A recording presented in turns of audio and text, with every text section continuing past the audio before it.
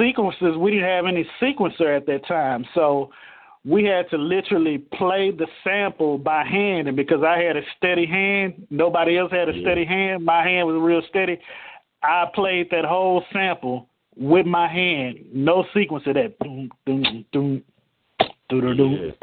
I did all that by hand. I started small time, dope game, cocaine. Pushing rocks on the block, I'm never broke, man. Sport jewelry and the shit that came with rolling hard. You try to school me, you'll get fucked up with no regard.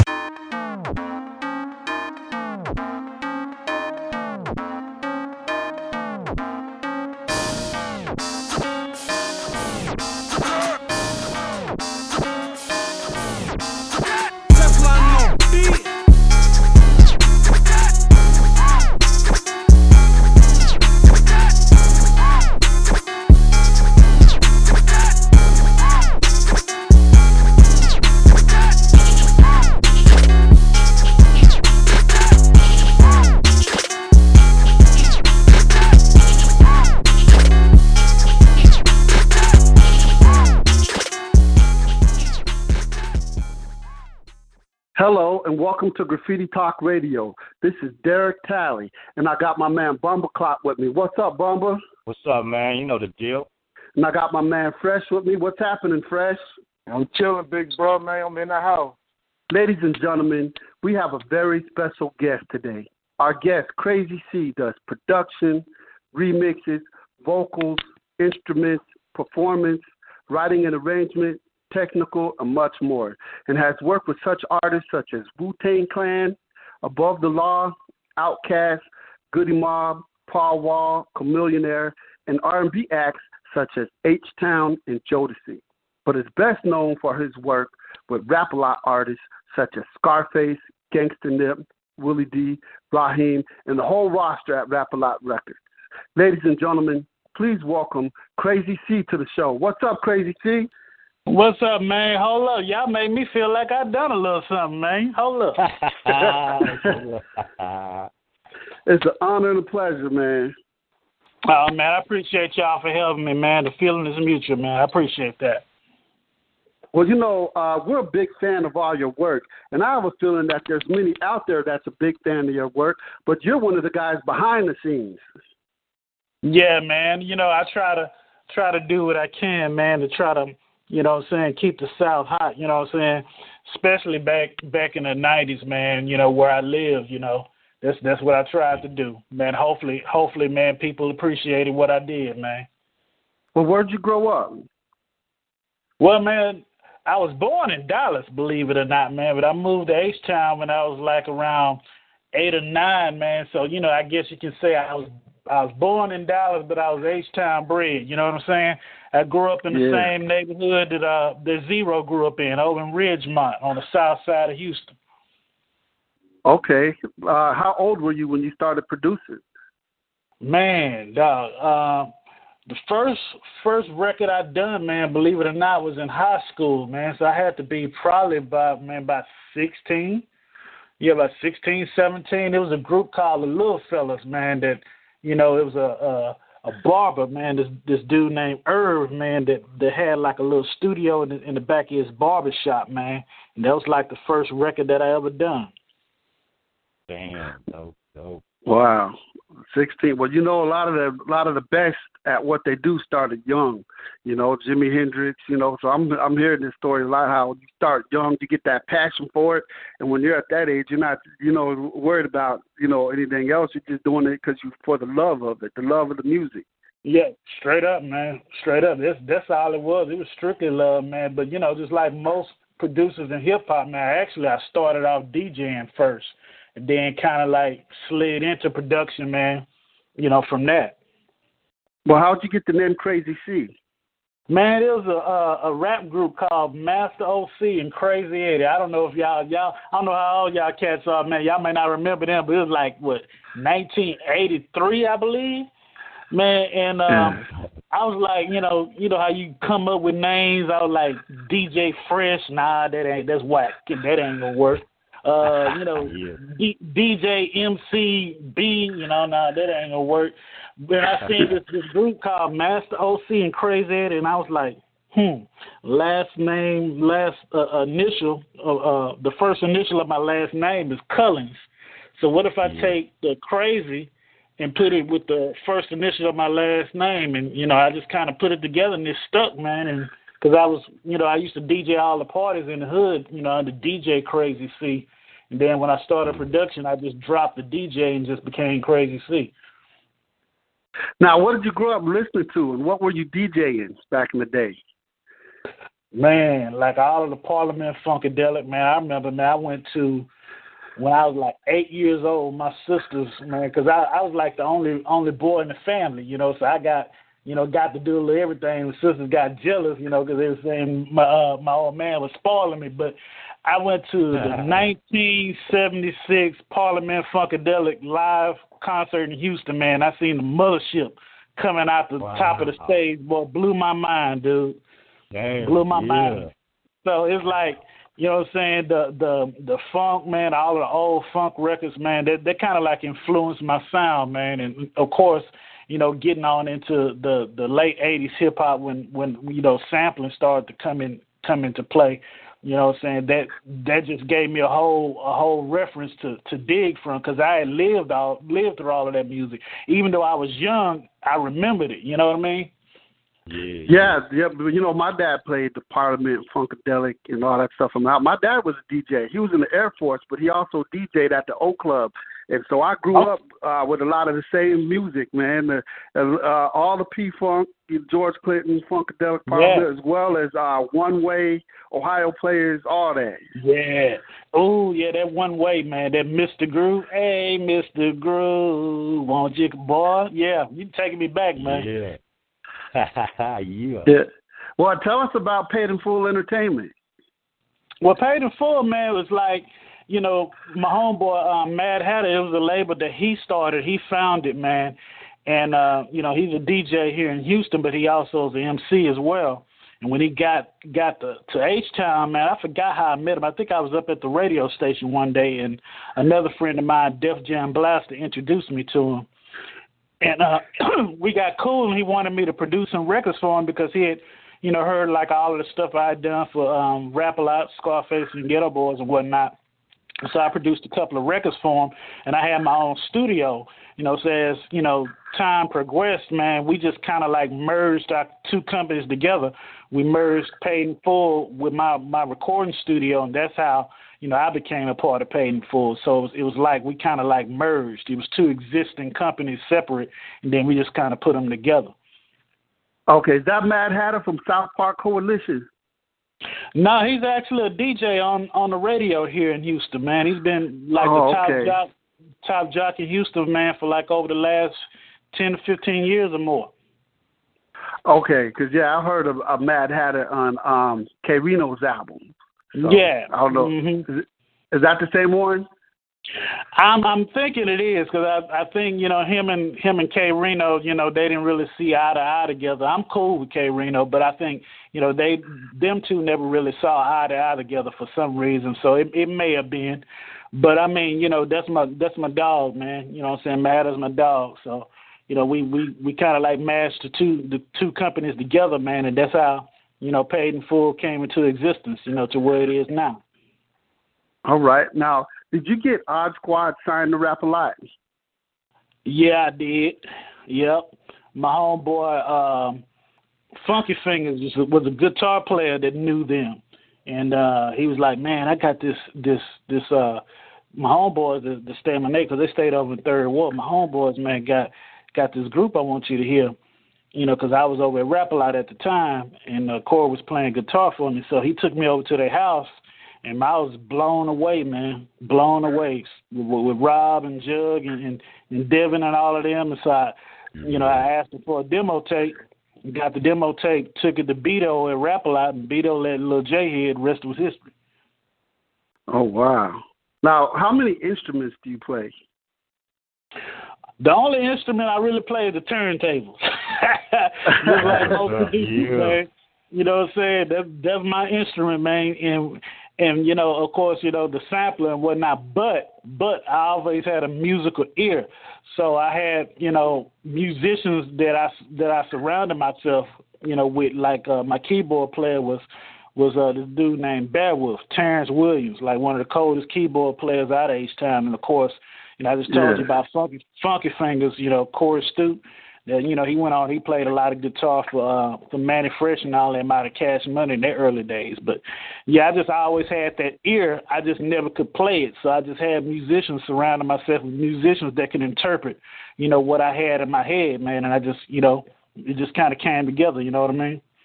Well, it comes together perfect, man, from listening to your work.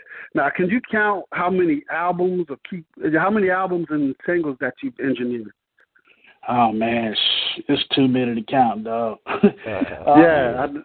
Just including just the ones that I produced and then the ones that I just mixed on. Like, of course, I've done production, from Scarface to Ghetto Boys to Willie D's solo album to Wu-Tang Clan. I've done the Method Man remix, Outkast, Goody Mob, who else? Jodeci, I've done remix for them. 8 Ball, MJG. Now, a lot of their stuff, like I've done production and some of the stuff I just mixed on. Like I mixed like the whole In My Lifetime Volume 1. I mixed that whole album. I didn't even do any production on it, but I mixed it because, a lot of the cats around here like the way I mix my own stuff. So they would come in and just, give me some bread to just mix their records, because they like that sound that I had. So it's a lot, man. There's a lot, but that was just a few. Yeah, because you started there in Houston, but then they all over the continental U.S. you've been working. They've been coming to you from New York and Compton and Atlanta.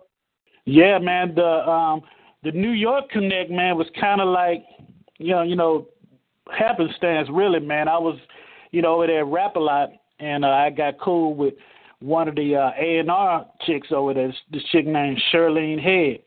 And she knew a chick over at RCA by the name of Charm Warren Celestine, and they was looking for a southern remix of Wu-Tang's Method Man because it was big on the East Coast, but it wasn't getting much traction down south. So Charm had asked Charlene if she knew anybody down here in Houston that could, get that song a southern remix, and she turned me on to him. I did it, set it back up there. Charm liked it, put it out, man. The rest was history on that. Once I done that remix, everybody started calling. Yeah. All right. Now, did you go to school for engineering at all? School of the streets, dog. School of the streets, man. I didn't go to no school or nothing. There was a friend of mine, man, that had a studio down. I don't know, man, just like God just kind of put a lot of people in my life, man, to just kind of like connect the dots. There was a guy named Richard Simpson that owned a studio that I was introduced to from another homeboy of mine that went to high school with Def Jam Blaster. He introduced me to Richard Simpson, and he was like one of the only black studio owners in Houston. So he would, teach me the little tricks of the trades of mixing and mastering. And when he was done with his sessions, like, after he was done with his sessions, he was like, just let me come in and just kind of play around with it when nobody was in there, man. So I kind of like, between him teaching me what he knew and me just in there messing around with it, I just kind of like learned it on my own and just picked it up. And over the years, just got good at it. Like, okay, when you first started, like, what software and hardware were you messing with? And what's your favorite? Man, at the time when we was coming up in the 90s, it wasn't really much computer, software like it is now. So it was all hardware-based, like the EPS 16 Plus and the ASR 10. Those are my two main instruments. And, I did everything on those two sampling keyboards. Of course, later on in the 2000s when, the computers had, got more powerful and they was able to hold more tracks, then I turned on the Pro Tools, all that. But back in the game, man, it was just that keyboard, man, that EPS 16 Plus and that ASR 10. And if you seen Fade to Black with Timbaland, he done a lot of his stuff on that ASR 10. That ASR 10 was a beast, man. Yep. Wow. Now, when you do make a beat, do you start with drums or do you start with a melody? Well, it depends, man. Sometimes, the majority of the time, I start with the drums. But like if it's a R&B, sounding type song, I'll start out with a melody first. it just depends on how I'm feeling. You know, sometimes the artist will be in the studio with me and they'll already have like a concept in mind that they want, and I kind of like play off of that. But the majority of the time, I'm always going to start with the drums first because, you know, if the song ain't banging, anything you put on top of it, it ain't going to matter. You know what I mean? So you got to have it banging first. Yep, I heard that. So the technology's changed since you've been in the game, but you've been on top of it ever since. Yeah, you have to if you want to stay relevant, man. You got to stay on top of it. Yeah. Like, what do you dislike about the industry? Well, I mean, now, really, it's a lot that I like about the industry now, more so than it was back in the 90s when we were really coming up. The thing that I would like about it now is open because, you know, the internet, I call the internet the great equalizer because it gave everybody a level playing field. It gave everybody access to get in the industry that didn't have access before. But the downside to that is it let everybody in. So it's like everybody feel as though that they can produce now. Everybody feel as though that they can rap, and there's no filter. So, you know, you got a lot of watered down hip hop out there right now that wouldn't have got in the door before because they were gatekeepers. Now, the gatekeepers, in one sense, they were bad because it made it hard to get in, but then in another sense, it was good because it kept out all the garbage. You know what I'm saying? So, you know, it is what it is. I think now, though, you know, if the, you know, the up and coming, you know, artists or whatever, if they do their homework, if they study, you know, the artists that came before them, you know, saying like your Biggies, your Tupacs, your Scarfaces, and your Outkast and whatnot, they'll see how to have longevity in the game. And there's only a couple of rappers, man, that's out now that I feel, it's just my opinion, that I feel have longevity. You know, Kendrick Lamar, you know, J. Cole, you know, Wiz Khalifa. Those artists, man, they studied the game and they have longevity. Some of the other artists that are coming out now, they have one hit song and then you don't hear from them no more. You know? No. Yeah, and you know what? I love that list of new artists that you put out there, and I'd like to add Big Crit to the list too. Straight up. Forgot about Crit. Yep, you're right. Yeah. Now, what's the best advice that you give to a new artist or a producer? Man, that's just it, man. I would say, man, study the game. Study the successful artists that came before you, man. Look at what they done to have a long-lasting career. Look at what Jay-Z was able to build over so many years and still be relevant in his 40s. You know, you don't really catch that nowadays in hip-hop, man. You know, you just got to I think if you stay closed off in your own little bubble and never really look outside of your own circle, it limits you. And, you know, you don't really have a frame of reference to grow. But if you look at what the other artists did that are successful, it gives you, you know, something to strive forward to as opposed to staying in your own little bubble because that's kind of dangerous. It's almost like Prince. Prince was a genius, but, you know, some of his records was just so far above everybody's head that only he could get to it. You know what I'm saying? Because you know, he stayed in his own little bubble, and you know, and no knock against Prince, dude was cold. But I'm just saying, you know, a lot of times, you know, you just gotta open up just a little bit, man, to see, you know, what everybody else is doing, and then add your flavor to it, and you know, move on from there. Right.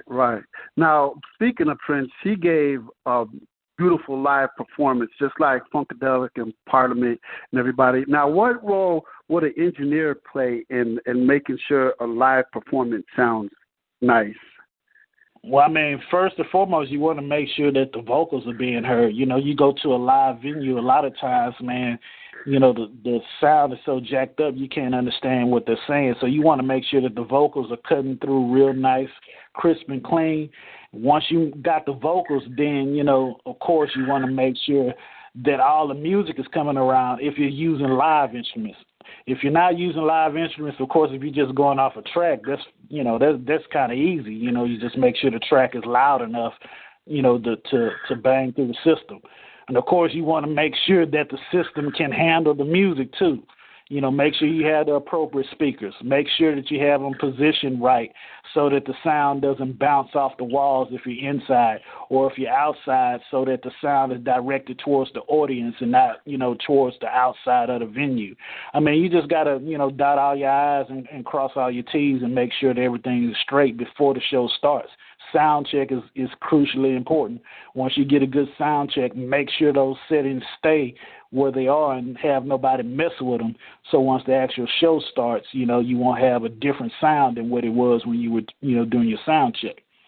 All right. You know what? Do you have like a dream project, a project that you would really just want to get into that you've always wanted to do? Man, I do and I don't. I think, man, God has blessed me to be able to do so much, man, over the years. And, of course, I haven't been able to do everything that I wanted to do. A lot of that is by choice. Having a family and having kids, man, I kind of pulled back from the industry so that I can raise my kids, without being blinded by everything that's going on in the industry. But at the same time, man, I would have loved to work with Jay-Z. You know what I'm saying? That would have been on my dream list. And then R&B wise, man, believe it or not, man, I would have liked to work with New Edition. Now here they working on a new album, man. So I just, I'm like kind of like a dude that likes all styles, man. I'm all over the place, and I think that's one of the reasons why, my music was a little bit different than everybody else's, because I was, I'm a music connoisseur, dude. I like it all. Yeah, me too. Do you have any projects that you're working on right now? Man, I got a lot of things in the oven, man. I can't say right now, but just stay tuned. All right. Well, we'll be looking forward to that. Hey, hit us up when you want to promote it and get it out there. Straight up, man. Sure will, man. Hey, Bumble, you got any questions? Yeah, man. I got a couple. I was always wondering, were you at Shortstop Records when at the very beginning when they created the Scarface song, and were you the producer behind that?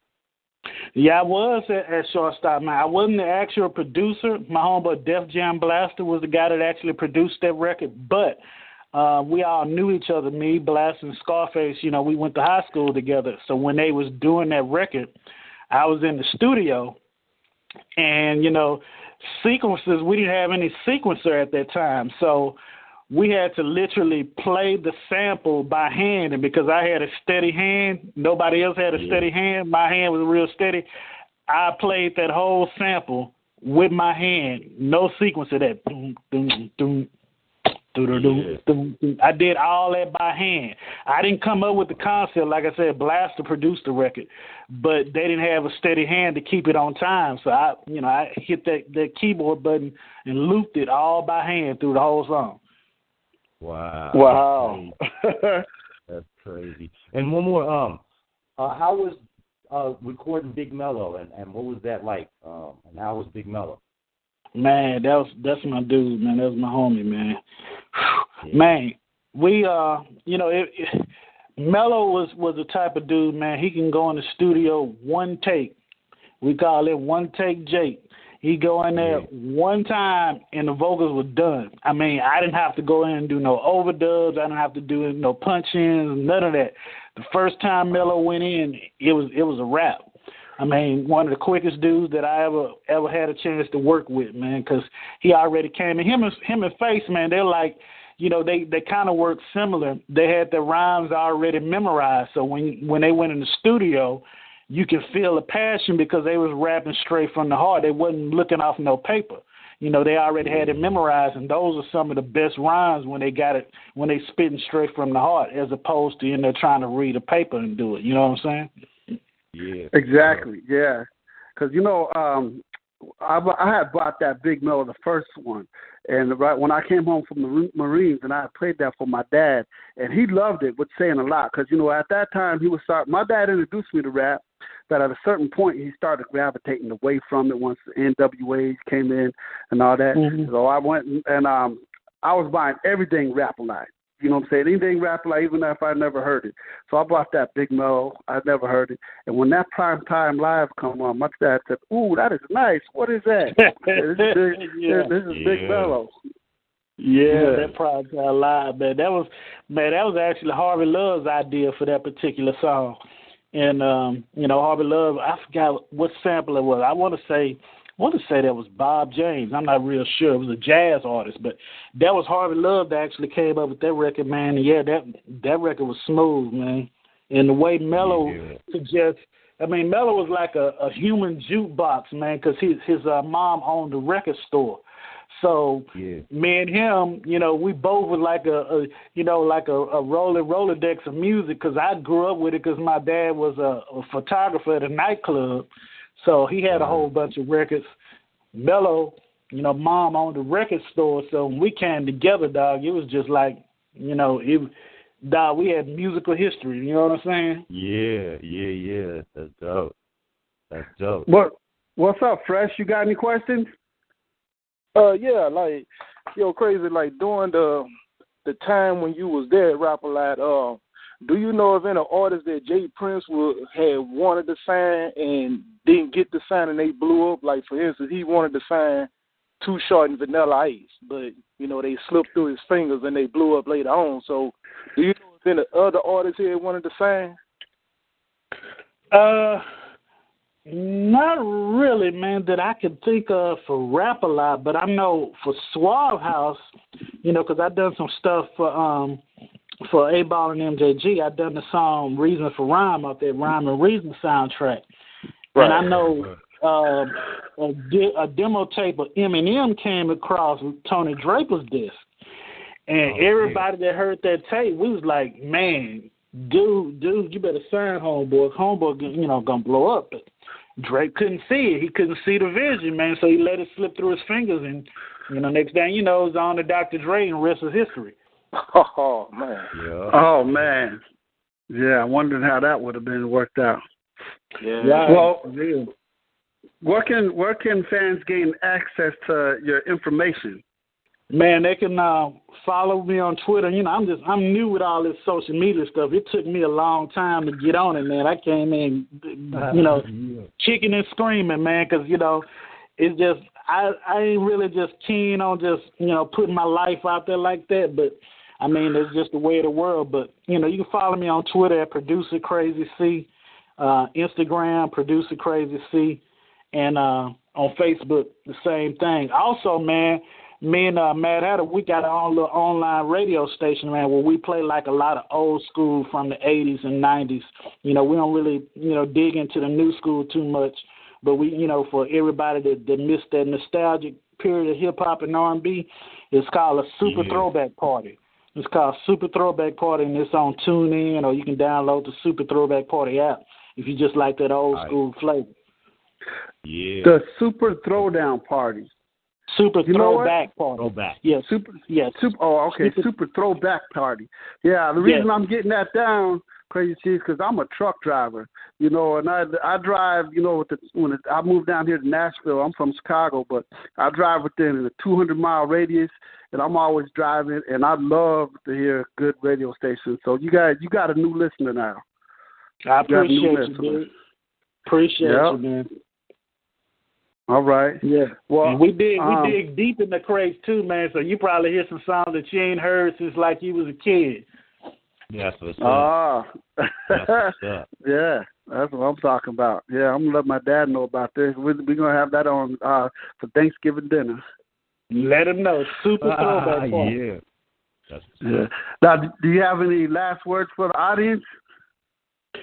Man, I just say, if for any, up and coming producers or artists out there, man, I would say, man, learn the business. If I had any advice to give to them, man, learn the business, and don't be so, ready to sign with a record label because, truth be told, honestly, man, right now, you don't really need it, man. You got, artists like Chance the Rapper and, Tyler Creator, man. These dudes are making it on their own.